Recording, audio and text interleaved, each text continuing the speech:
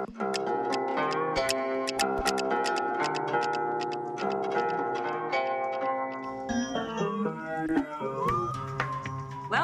to Make That Paper, the show where we talk about all the crazy jobs we do to make the cash we need to pursue our artistic dreams. And to accessorize Malibu Barbie. Today, we're talking about that cater waiter commission or the photo double duty, and of course, the old personal training post. We are your hosts, Jamie Parker Stickle and Jason Bieber. And today we're talking to a super talented actor who side hustled his way into being the silhouetted face of one of the most notorious horror franchises in history. I don't know if it's a horror. It's just horrific. This fella has busted his butt in every business Hollywood was built on. And whether he's playing hilarious characters like Drendolyn Drescott of the White Girl Candle Company, or pushing you to finish your 8th fucking hit set, he is sure to make you laugh and cry. It's okay. We are so excited to welcome him to the show, our new fast friend, Chase McCown.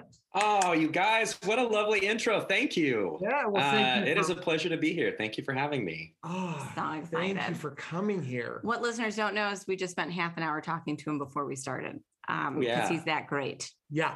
Great. You are that great too. The pre-show is the show. Yeah. It wasn't recorded.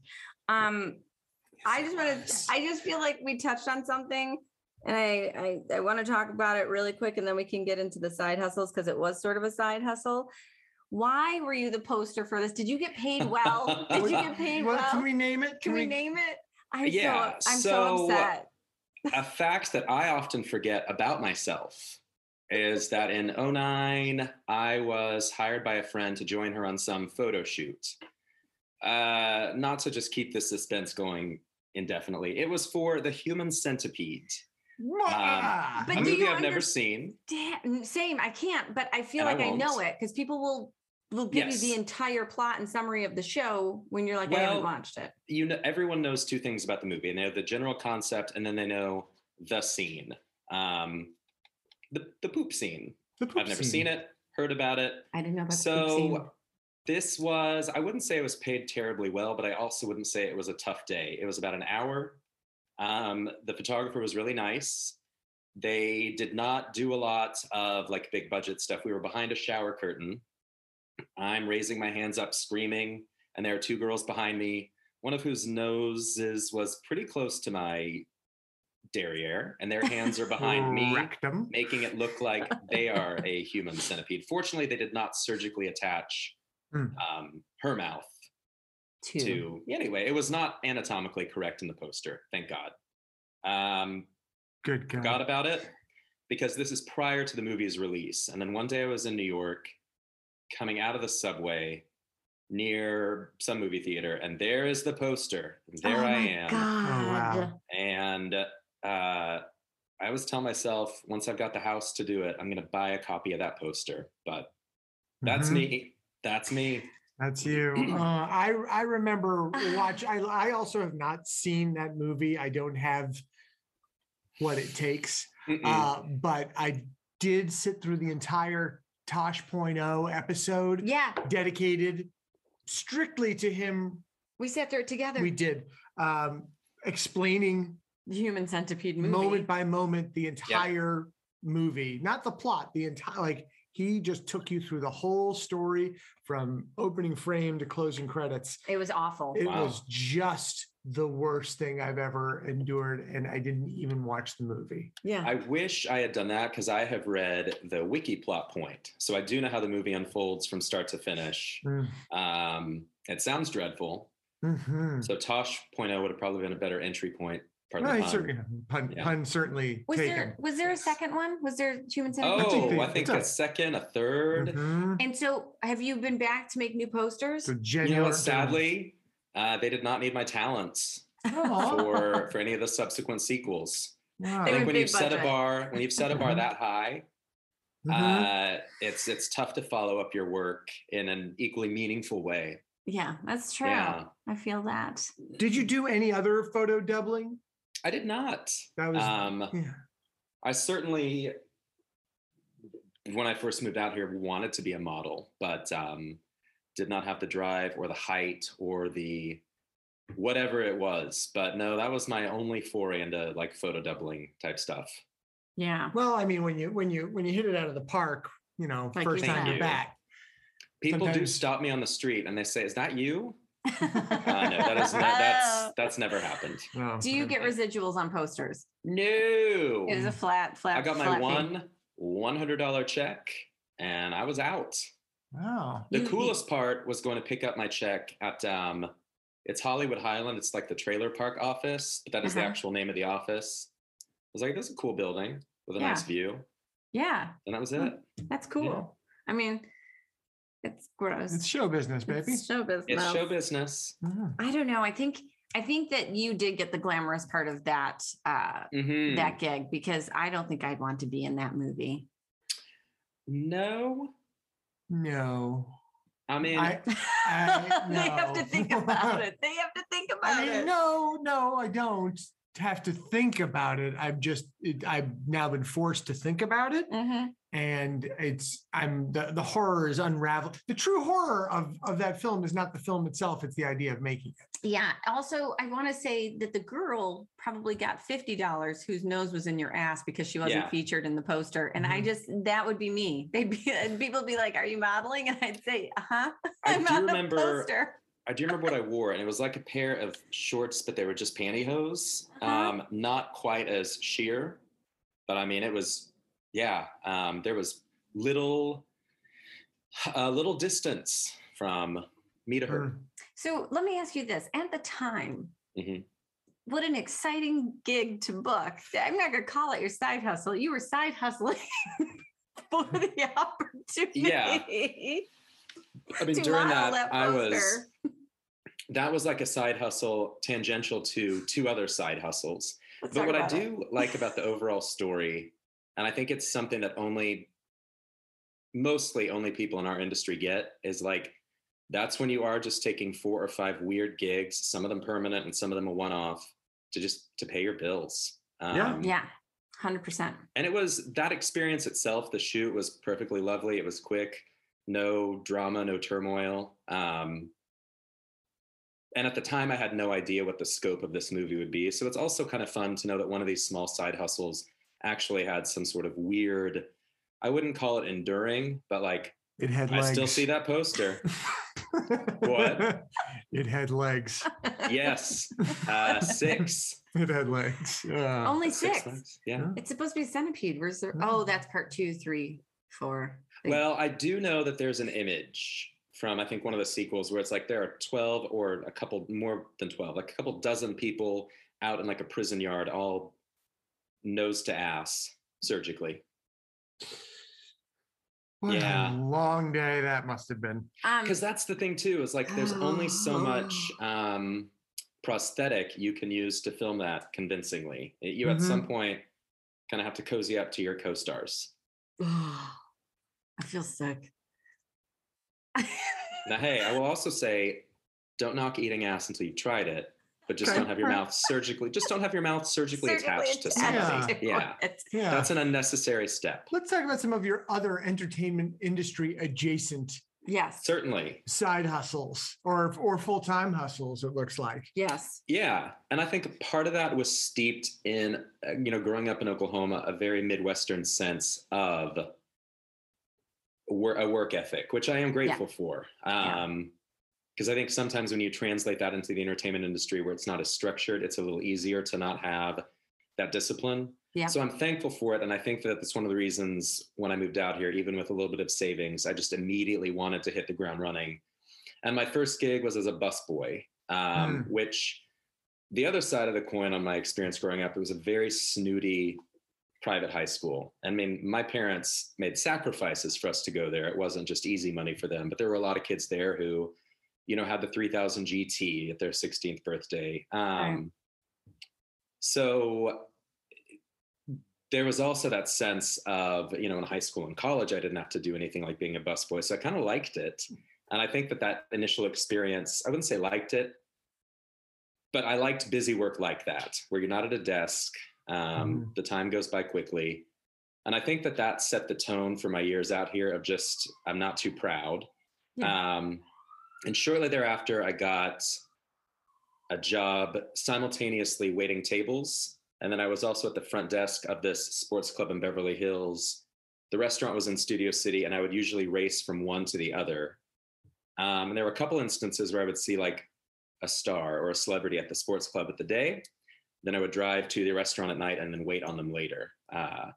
So there got to a point with my schedule where it was kind of burning the candle at both ends, where I eventually had to like put some focus on the acting. And to that point, I had settled into just kind of exclusively waiting tables for a while. And that is where the blog that got me a little bit of notoriety was born from. Bitter Waiter. The Bitter Waiter. Bitter Waiter. Yes. How long were you writing that blog before it got traction? It was a while because I initially wrote it for such a small select audience, family and friends back home, coworkers. I didn't even promote it, on Facebook at the time. And then it just grew. This Tumblr blog? Were you on Tumblr? It was Typepad. Typepad. Initially. Yeah. And I moved out here solely to be an actor. Yeah. But my degree was in journalism, so I knew how to write.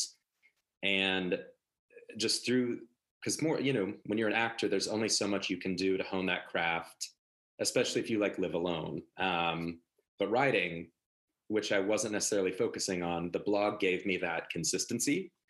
And so I did start to venture out. I got a lit manager through the blog itself, and then learned a little bit about TV writing. So it was nice, again, to kind of take the silver lining from that day job. It actually led to something much bigger. But the waiting tables itself, I fucking hated it because I may have a work ethic, but what I was not raised to suffer were like entitled people with wildly self-indulgent and just unreasonable requests.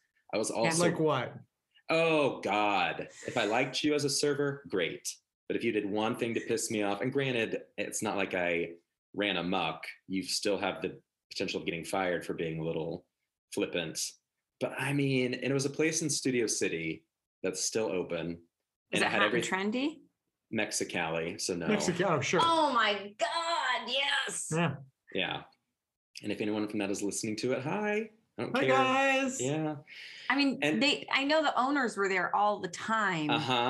And like, I totally see you working there. I may have even run into you. You had to have. It was a 5 may year have served me nachos. Constant period.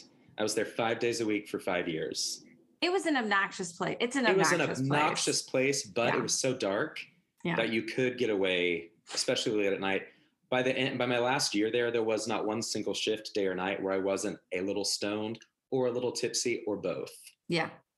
And I have to say, may want to talk to somebody about that. Well, I mean, talk about a habit that served me well. He's talking to us about it right now. Yeah. That's a big point taken. Yeah.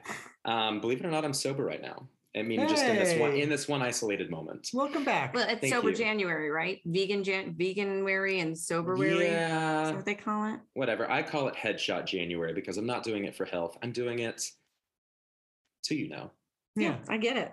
Been there. To I think what they call it in the 30s, to restrict. Mm-hmm. Yes. Anyway, so this blog kind of picks up traction. Some friends of mine who I had studied with at Playhouse West in Second City, we decided to kind of write a hybrid of a web series and a pilot. And that was when it caught attention from a lit manager. And then someone from 2020 called me one day and they wanted to interview me because I had written a 4-part series on the best and worst celebrities to wait on. I was a little nervous because I thought, well, shit, I don't want to go on air and tell everyone that, Terry Hatcher is a horrible human being to wait on. To wait on. I can only speak to that experience. Yes. So I'm not going to go beyond that.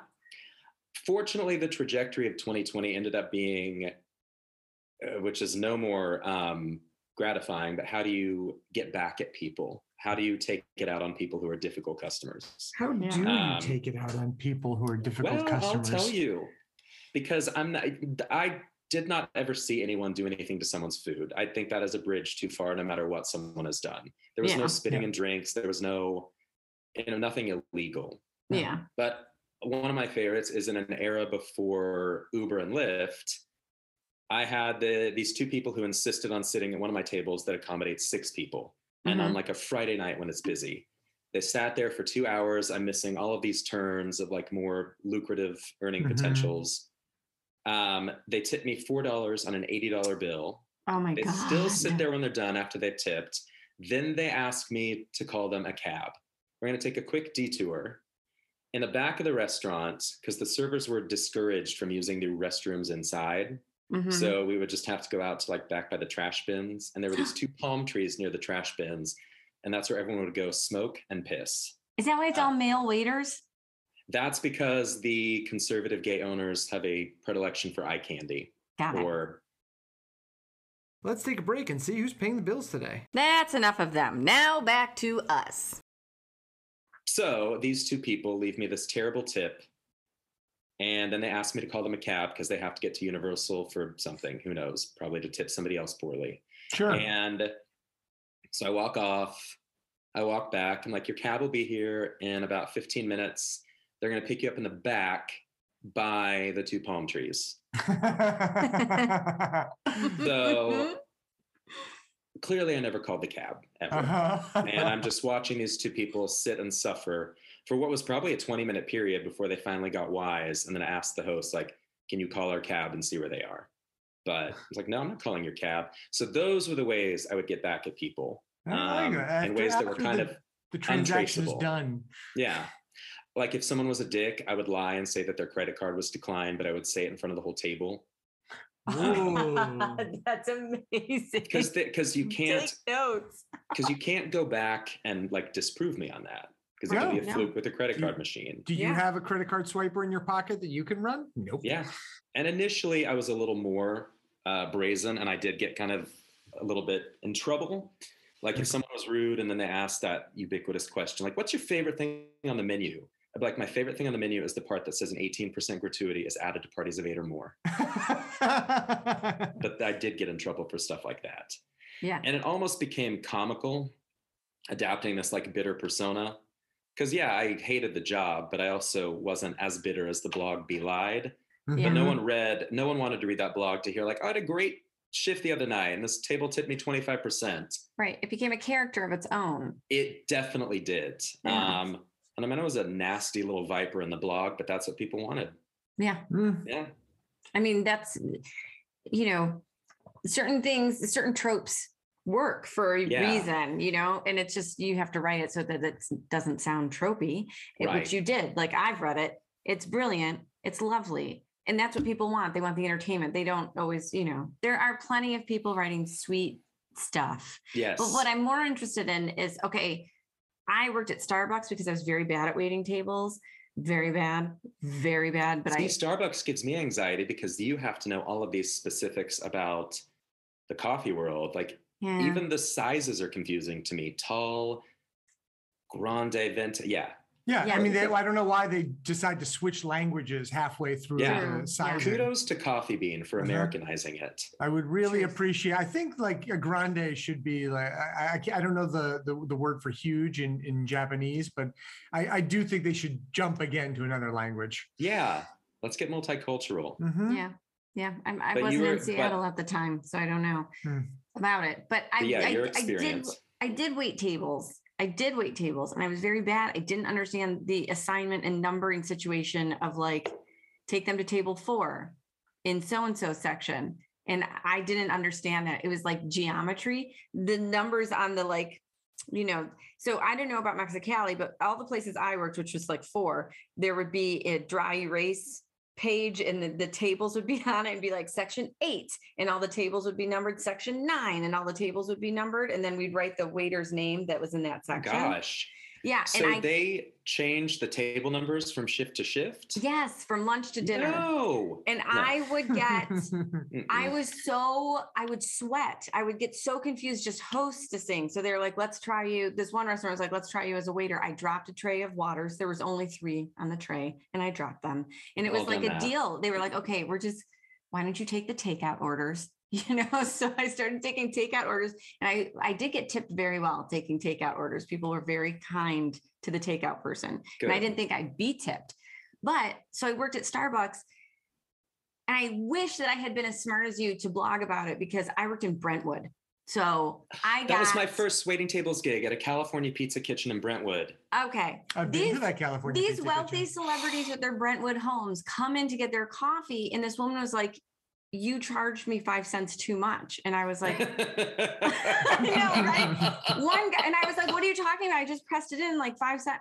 And she was like, it always cost me $1.45 to add a shot of vanilla. And she's like, and you just charged me $1.50. And I was like, I didn't know what to do.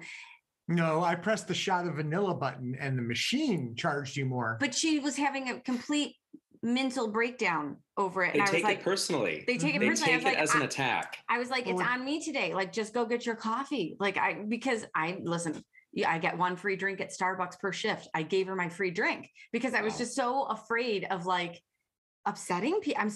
It's my Midwest is 1, workhorse, 2, keep your head down, your eyes down. Please, everybody, do not create a scene. And 3, you're a woman, so just don't do it. Like, just follow orders. Well, and then in a place like Brentwood, because waiting tables in Studio City at Mexicali, you don't feel like you're in a classist system that's highlighted because you have people you're like, I know, even as a waiter, I make more money than this piece of trash. Because Mexicali would be everyone from an Oscar winner to like someone who's sleeping on a tent on the street. Exactly. Brentwood, though, had that very distinct, because I remember the way that people would talk to me at CPK, that fucking wave that kid's cup in my face and like, Richie needs more milk in his sippy. Yeah, exactly. I'm not Richie, and don't talk to me like that.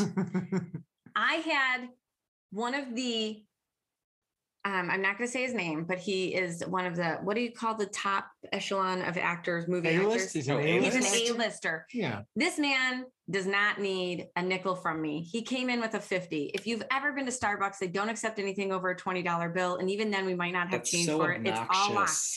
He's been coming to the Starbucks. He knows the rule. He's like, I only have a 50 today. And he wanted a cup of coffee. And I was like, well, you can use a credit card.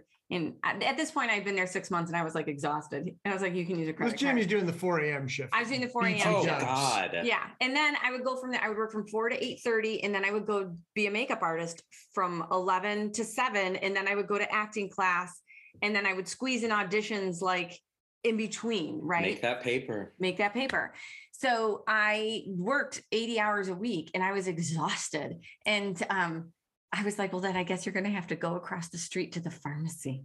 And he was like so pissed. And there's a line behind him and they're all looking at me like this because of who it is. And he just stood there. He was defiant. And our shift manager came up and she's like, what's the problem? And he goes, I have a 50 and she won't give me my coffee. It's bless her heart. I love her so much. Atusa, if you're listening. She goes, then I guess you're going to have to go across the street to the pharmacy. If she told you to go to the pharmacy, go to the pharmacy. Good. And he was so pissed, you guys. I was afraid. Like, I didn't think he was going to do anything, but you could just see how angry he was. And he just left and went to the pharmacy and came back with money. Good. What I mean, dick. The walk probably did him well. Yeah. The fresh air. It just felt good to win. It felt good to win. It does feel good because in so many restaurant cultures, especially at Mexicali, they never had our backs. When they installed security cameras at Mexicali, it was not to keep tabs on the drunk customers. They were positioned at like the server stations. Mm-hmm. Oh my God. And we were treated like when we were there, we were under lock and key. You had to ask to go to the bathroom. Oh my God. I'm like, what, were you going to say no? And I'm just going to piss on your floor? Yeah.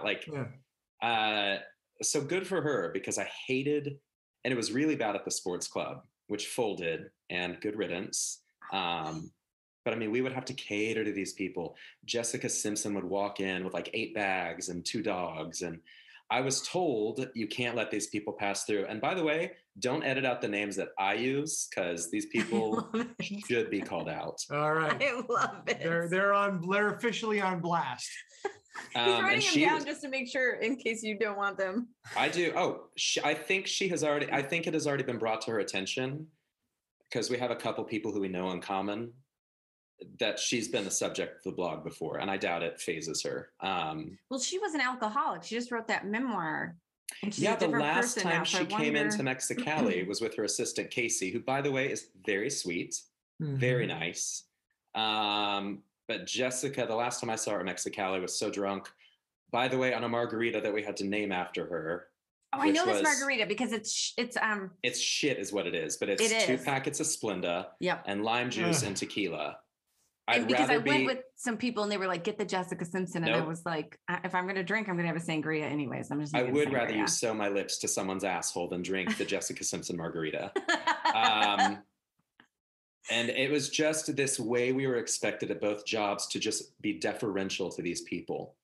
And yet the people who were a little higher up than people like Jessica Simpson, yeah. like Regina King or Renee Zellweger, when I would deal with them at work, they were lovely. They were course. kind. They weren't putting on a show. They weren't trying to perform how nice they were. They were kind. Like, they would never have wanted that weird treatment that this upper management expected you to show these people. It's interesting because aside from this one A-lister, and I think he's had some problems in the past, and that's probably why. What a shock. Exactly. I don't know. There is a difference. I feel like a lot of TV series people I dealt with whose series had ended and they hadn't necessarily been on anything since. I felt their hustle at this, like they're hustling at a different level than me, but it was Yeah. still a hustle to try to get the next thing. Like, how are they going to pay that giant mortgage payment? Right. Right. Like, their show has ended, even if it went into syndication and they get residuals, like you're only as good as your last job. Right. In the industry, is that what this Well, what you're calling their hustle, I would call insecurity. insecurity, sure. But like, And the particular person you're talking about has multiple insecurities, not the Yeah. least of which is Napoleonic. oh, because Well, you know who I'm talking about. Yeah, I know who you're talking about. Right. And it is a reminder, though, and that was always what was interesting to watch too. Is like these are people who are like all of us, looking for the next opportunity to work. Mhm. Yeah, Um, exactly. At Exactly. most of those levels. And just there are plenty of people I would get that shout out to who are always nice. Like Rachel McAdams was another one who I waited on twice, and both times just so genuinely nice. Yeah. I met Justina her Mc- in Studio City. She was very nice. Like, people like swarmed to her, recognized her. She was kind about it. Yeah, the coolest. And I love to shout her out because she has such an often maligned reputation for some stupid reason because of the way her eyes squint. But Renee Zellweger, Yeah. she came into the restaurant. We were about to close, but she was so low maintenance, ordered right away, was engaging, was charming. Her bill was $40. She gave me $100 bill, said keep the change. And it wasn't just the Great. tip, it was just the way she treated everybody. Right. And because And she's like, I'm putting you out. It's last minute, last call. Yeah. Let me have my food and go. And when she moved here from Texas, like she was a bar back, a bartender, a server. And it's nice to see those people who haven't forgotten those roots. 100%.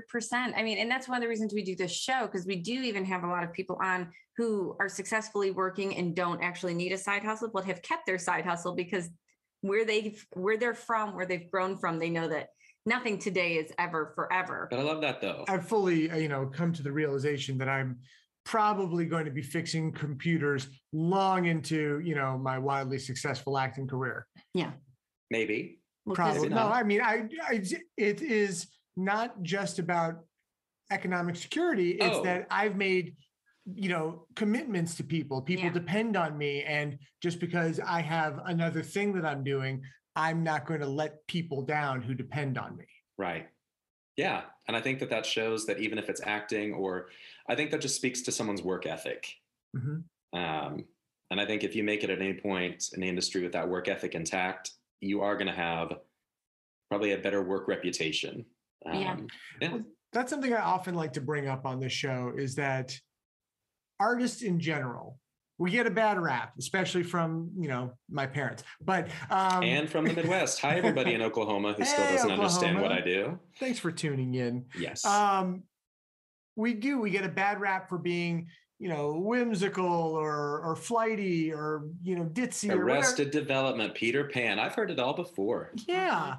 But stunted. the artists that we associate with, the ones that we talk to on this show, are the hardest working people. Yeah. And they that level of dedication they put into their side hustles, their day jobs, their acting, their writing, their music, whatever they do, they put everything they've got into it.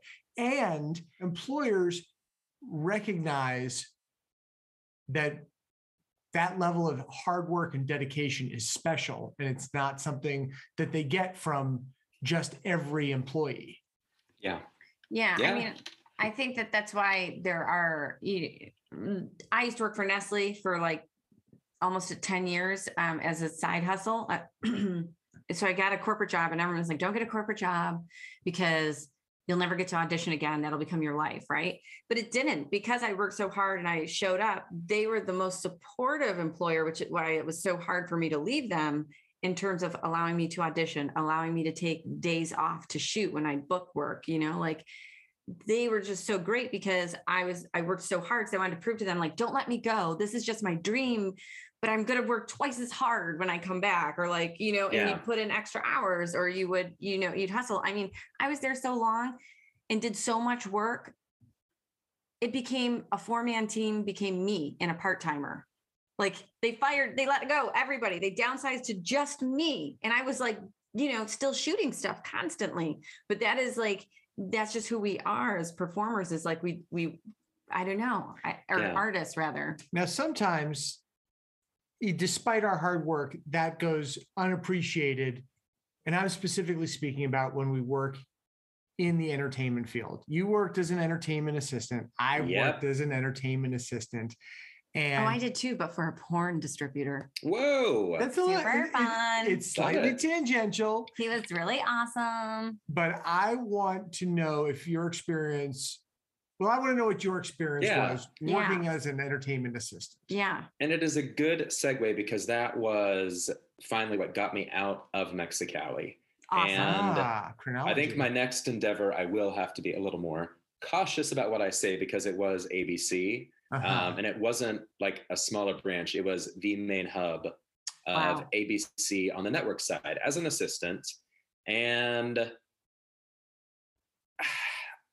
for starters, I think the biggest, and I'll say this up front too, I loved my bosses and I loved the people I worked with. I was not cut out to be that kind of assistant. And to this day, I feel a little bit bad. Like, I just sitting at a desk all day, was not, I don't think that's how my brain is best applied. Yeah. Like, there was a part of waiting tables that, as simple as it is, I liked, because it was all in the moment. It was, okay, multitask, take these drinks, this food to this table. It's active. It's an active job. Yeah. But what I appreciated about ABC is I learned so much about the business side of acting and writing, something that most actors and writers don't get to see. Yeah. And it informs so much of the decision that's made behind closed doors. Yeah. And that conjecture we have about, like, what happened after my audition or what they think of my script. To get to see that was very interesting. I will fully also just say vaguely, like, there were some awful people at ABC. There were some things that I was asked to do as an assistant that were widely, not in a gross way, outside the parameters of what I was supposed to do. Like, my girlfriend just she just changed jobs, so I think I can say this, and I'm not going to say who it is, but she's an executive assistant, and they asked her to make their pap smear appointment. Well, it's not like they asked her to give the pap smear. No, but you have to give like certain particular information when you call the doctor. And she was like, I only knew this woman for 2 weeks, and I was so embarrassed to like, 2 weeks. Okay. See, I had two bosses, and they were the same two bosses for my entirety at ABC. Which was how long? About 4 years. Okay.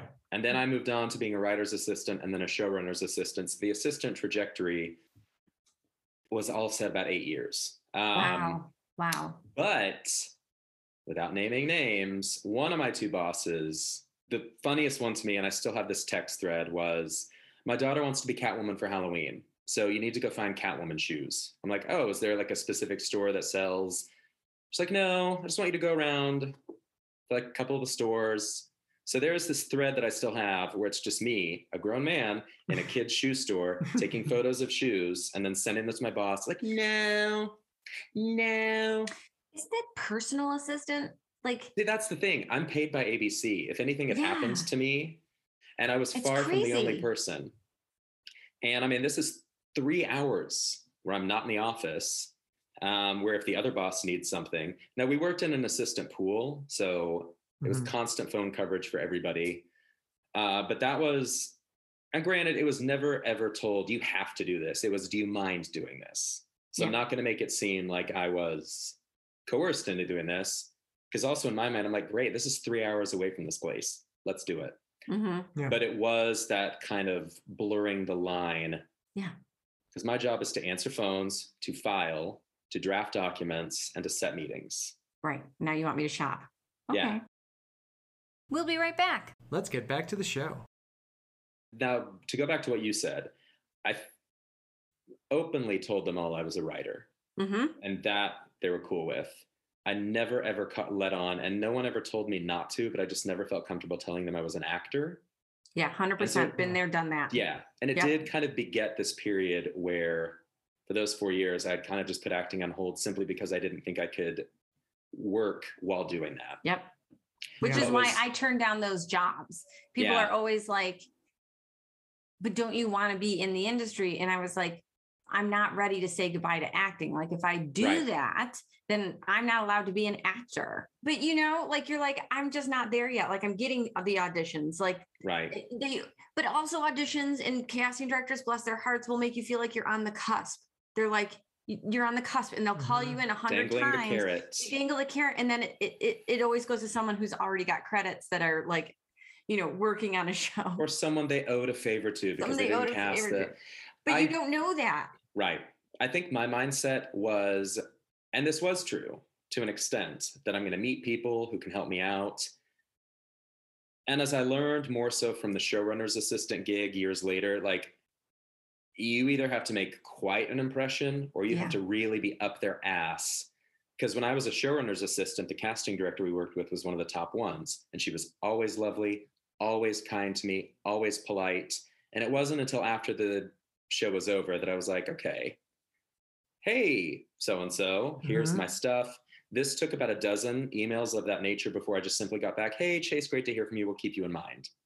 Wow. What show is it? I The don't know if show you're was supposed to say. Daytime Divas on VH1. It was a Oh. one season Yep. with Vanessa Williams. Okay. And that was a great experience too, because my bosses gave me a lot of, normally I would just sit at a desk, but they let me be in the notes calls. They Yeah. let me be in the writer's room. They were very gracious about letting me see those other parts of the process. So for all that I found deficient about the assistant experience helping my career, I learned so much, even if it wasn't the connections I wanted to make, Yeah. because there's so much about the artistry that is attached to the ego that you've got to realize, like, it's also a business. Yeah. And even though I didn't love hearing it, it is good to know that some people are hired as an actor because of their Twitter followers. Yeah. Yeah. But what I found interesting in that shift from Mexicali to ABC was from that point on, when I would go into the waiting room during pilot season and give paperwork to Sybil Shepherd or someone to sign. Sybil, who had been in the restaurant before and had been, let's just say, aloof, to be fair. Mhm. Yeah. Then all of a sudden, even though I am a mere assistant, it's, oh, Chase, I love that name. And like, do you remember screaming about me because your tortilla chips were burned? Which was not her. That's not a real thing. Okay. All right. It's an Pretend example point. of something Right. that could have happened. Yeah. But it was interesting because then the egos you dealt with weren't the Hollywood people. They were these executives who also felt like they were doing world important work. Not my bosses. I think they had a very level head about what they were doing. So sometimes, often the trajectory would be you're this assistant and then you get into the writer's room. You become the Mhm. writer's room assistant. Was that something that was, so you were a writer's assistant, but were you and sometimes you went in the writer's room. So what, Yeah. did you have to make choices? Were you like, sometimes we have to make choices and sacrifices. Like, this isn't the path I wanted. Like, I want to perform. Like, I'm a performer. Yeah. I think that I had learned, because my first writer's assistant gig it's how I left ABC. Well, I mean, I left on good terms, but it was why I got to leave.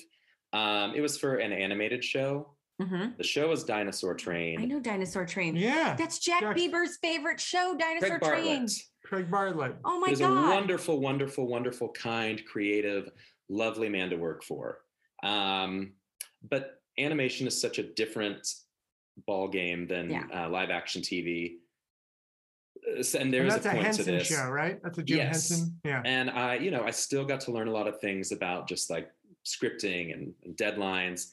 If the line producer of that show is listening, she can go fuck herself. But that's all I'll say in the negative. That's for you, Melanie. Okay. But I'm going to So put it that on a wasn't t-shirt. until- Melanie, go fuck yourself. yeah, it wasn't until I love this. I'm telling so many celebs and former bosses on your podcast. I'm going to go have to hide after this. Or you're But- going to get offered your own show. But I kind of realized I would love that. And I think this was also as great as the showrunner's assistant gig was after this. Part of my process at that point, and I did have to draw a line in the sand, was I'm at a place where I've got to take whatever gig I can. Like a lot of people find themselves in this industry. Yeah. And the showrunner's assistant gig, I would have continued to do had it been picked up for a second season. And I do think at that point, I would have been more comfortable saying, hey, this is a 5 and under. Can we just throw my name in the ring? Yep. But I also realized when that show got canceled, and I've seen this with so many people, because there are, and I hate to use this term derogatorily, but career assistants. And it's not their fault. It's simply because in an industry where so many people up top are focused about their own preservation, rarely, if ever, are they like, you know what, here's my assistant who wants to be a writer. Yeah. My bosses at ABC were great, and they both were like, here's someone you could reach out to. But I think that was the exception to the rule. And I realized, like, I'm going to be the one driving my momentum. Yeah. I think there is this misbelief that if you work hard enough, and it's not completely untrue, but at no point can you give the wheel to anybody else. Right. Yeah. Because a lot of people get into those positions. You're that close to production. You're that close to the room. You feel like it is an inevitability because it's almost intoxicating to like see this in action, Yeah. a writer's room or set. But when that ended, and just to be completely frank, because I know a lot of people in the industry deal with this, it would have been at 2018, 2017, no, 16, because it was right after the more notorious election. Mhm. Yeah. But I could not find another gig that was an advanced move, Right. whether it was a writer's assistant on a live action show or a staff writer. And so there was a period of depression, pronounced depression, like real, genuine depression, where there's also that feeling of no matter how hard you've worked, because when you look at your resume, depending on your perspective, it's like, well, these are all really lateral moves. Yeah. So in a way, you feel like you've kind of wasted time. And it took me a bit to realize, like, what I do to make money has to be something that is independent of this industry. Because if I'm going to use my energy to network, it can't be someone I'm working for. Because there is an understandable expectation that when you're the showrunner's assistant, you are there to do a job. Mhm. And you are not paid by Sony to network. And I get that. I'm completely fine with that. So I found that I had to remove myself from that assistant pool, or else that was just going to be my shingle. Yeah. And that was how, in a roundabout way, I found fitness. And it just turned the tide in every possible way. But I think I've gotten so far afield from your question. No, But you're fine. But I do think that even if you go into those jobs with the best of intention and the highest of hopes, you've still got to be running the show, and you've still got to be dogged about being self-motivated and fighting for your career. Because no matter how good of a job you do, you're still going to be the one navigating that. Yeah. Yeah. Oh no, I agree 100%. And I think that sometimes you, like, even that showrunner you were assisting, the show doesn't get picked up and they're out of a job for 5 years. Yeah. Yes. And people don't realize that. Like, your showrunner that you were hired for. So where do you go? You're out of employment because they're out of employment. Next thing you know, they're selling MLMs or like something MLM until, HelloFresh or TikToking their world. And you're just like, am I still assisting you on this? Am I holding your camera? Are you paying me out of pocket now? Like, so, I mean, things change so much. And if your show is gone after 5 episodes, it's gone. Do you know how many shows are gone after 5 episodes? One episode? I mean, every now and then I will think about it just kind of as a joking passing thought. I'm like, I doubt anyone is ever going to watch a single episode of Daytime Divas again. Like, it's in the wayside of thousands of shows that are just kind of forgotten because they were a job to somebody, to everybody. But you bring up a great point about also just the nature of who you work for. Like, my bosses, after that show ended, they both had to find work again. Yeah. And if you're great, they love to take you with them, but if they can't, they don't. And Because at the end of the day, for their own pantry, they've got to work. Yeah. And that job that you would hope they'd hook you up with is the job they themselves are trying to secure. Right. Yeah. And that whole kind of romantic fallacy that this industry sadly rewards hard work, which it does to an extent. But I think it's an industry that rewards more not self-promotion in a narcissistic way, but just you never stop fighting to get yourself in that room or to get your script read. Yeah. And well, narcissism, just to talk about narcissism for a brief moment, often people consider this a narcissistic industry. And in fact, it's a self-promoting industry where, because of that fact, narcissists tend to do well. Right. But it's not, it's not about narcissism. It's about putting yourself out there. And if you don't, no one else is going to. And I have to say, for those of us in this industry, I think it is an experience that is, if you have the right perspective, I think few things teach you to work as hard, to fight for yourself as hard, and to be as grateful for those moments of employment. Yeah. Because it's, to Jamie's point about that, like romantic notion that you're going to move upward in this industry, you could lose it all in one day. Your series ends and you can work again for 10 years. I mean, sadly, it is a rather cutthroat industry, but you do it despite that because you love it. But you can't thrive in this industry without self-promotion. Yeah. I mean, I know few people who just love Instagram. Ironically, it's more fitness people who kind of love that influencer mentality more so than like actors. Well, I wrote something today where it's like, and I'm sincere about it on Facebook, you don't know how difficult it is to give free content and make people watch it. It's free. Watch my content. Yeah. Watch my content. It's free. Like, I'm giving it to you. And still they would rather watch misinformation on TikTok and Instagram by influencers. Misinformation. You heard me right. I am Gen X. It is not true information. What these people are telling you, they have no degree of education in it. They're just good at talking and they're pretty. Especially in the world of fitness. Especially in the world of fitness and nutrition. Yeah. Like, the human body is not some sort of subjective thing to study. Like, there's fact and there's fiction. There's fact and there's fiction. About form, about just general health. And you just watch these people who are, as you say, like, very pretty.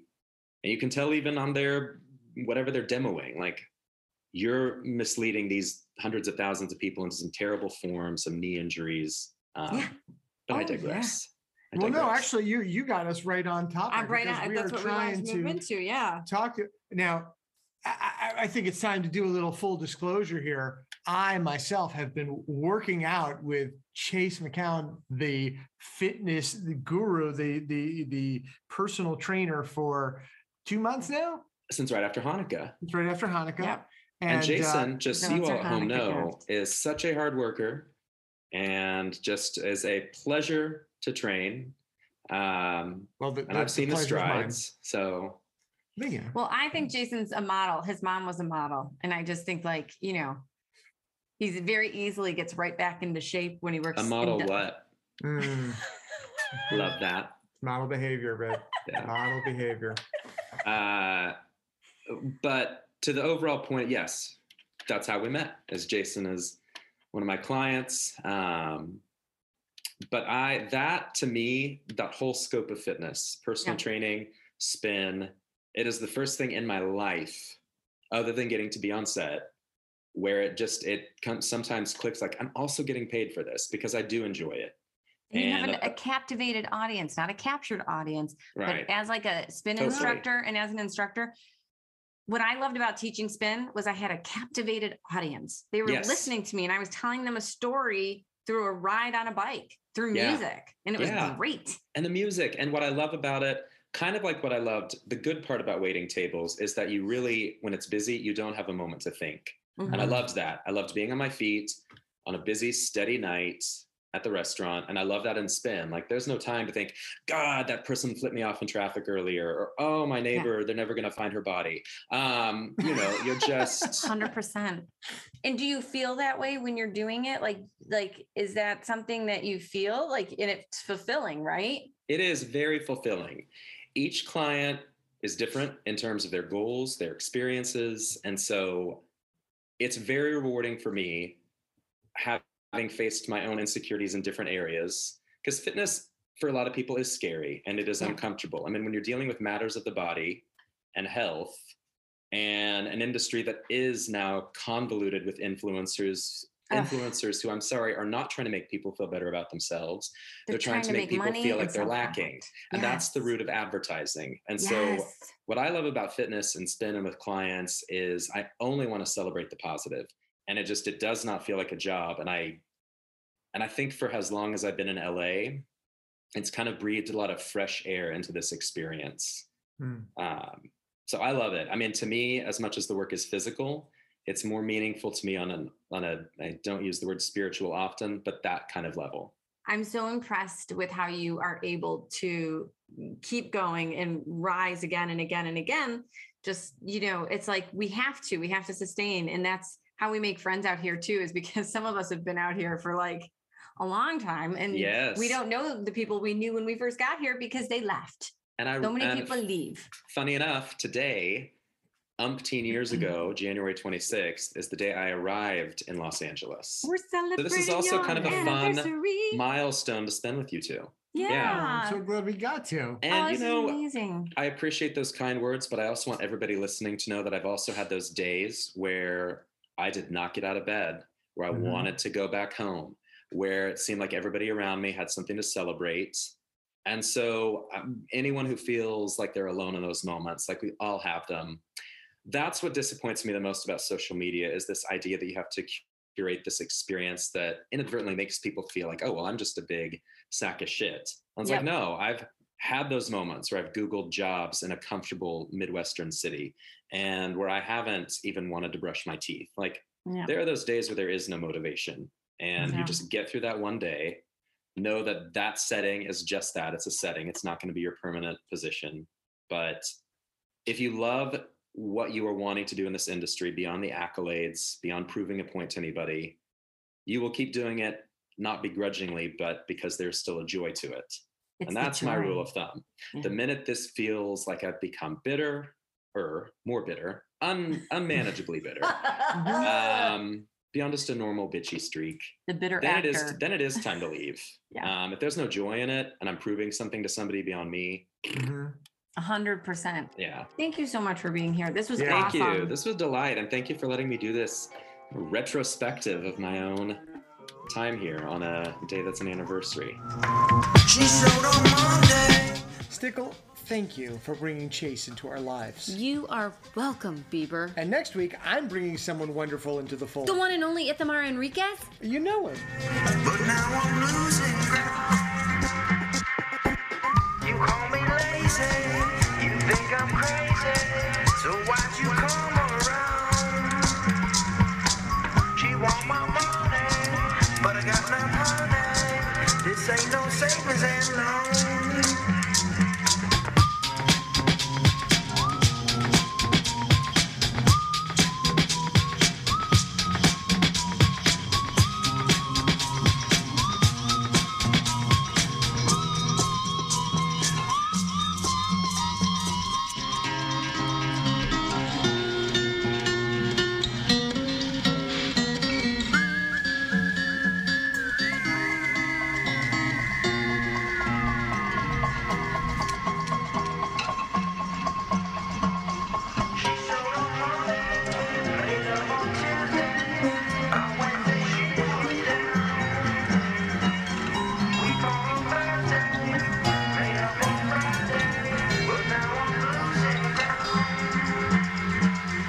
You call me lazy, you think I'm crazy.